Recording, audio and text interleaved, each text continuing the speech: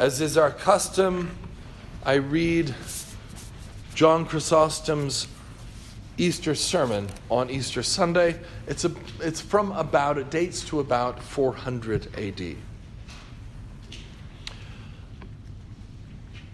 Are there any who are devout lovers of God? Let them enjoy this beautiful, bright festival. Are there any who are grateful servants? Let them rejoice and enter into the joy of their Lord. Are there any weary with fasting?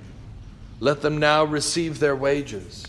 If any have toiled from the first hour, let them receive their due reward. If any have come after the third hour, let him with gratitude join in the feast. And he that arrived after the sixth hour, let him not doubt, for he too shall sustain no loss. And if any delayed until the ninth hour, let him not hesitate, but let him come too. And he who arrived only at the 11th hour, let him not be afraid by reason of his delay.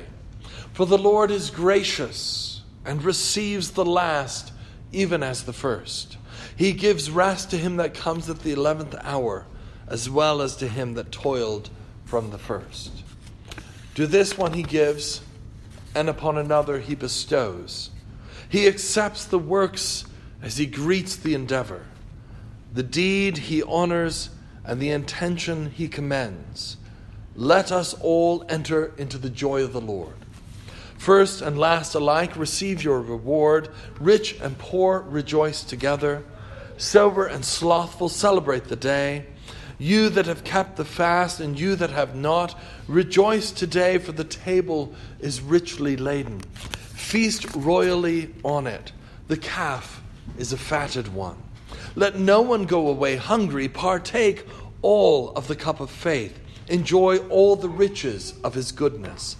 Let no one grieve at his poverty, for the universal kingdom has been revealed.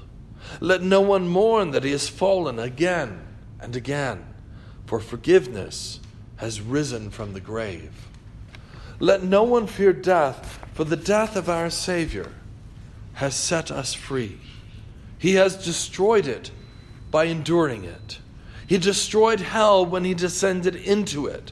He put it into an uproar even as it tasted of his flesh. Isaiah foretold this when he said, You, O hell, you, O hell, have been troubled by encountering him below. Hell was in an uproar because it was done away with.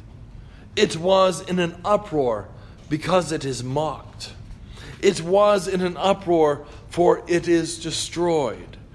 It is in an uproar for it is annihilated. It is in an uproar for it is now made captive. Hell took a body and discovered God. It took earth and encountered heaven. It took what it saw and was overcome by what it did not see. O death, where is thy sting? O hell, where is thy victory? Christ is risen, and you, O death, are annihilated. Christ is risen, and the evil ones are cast down. Christ is risen, and the angels rejoice. Christ is risen, and life is liberated. Christ is risen, and the tomb is emptied of its dead. For Christ, having risen from the dead, is become the firstfruits of those who have fallen asleep. To him be glory and power forever and ever. Amen.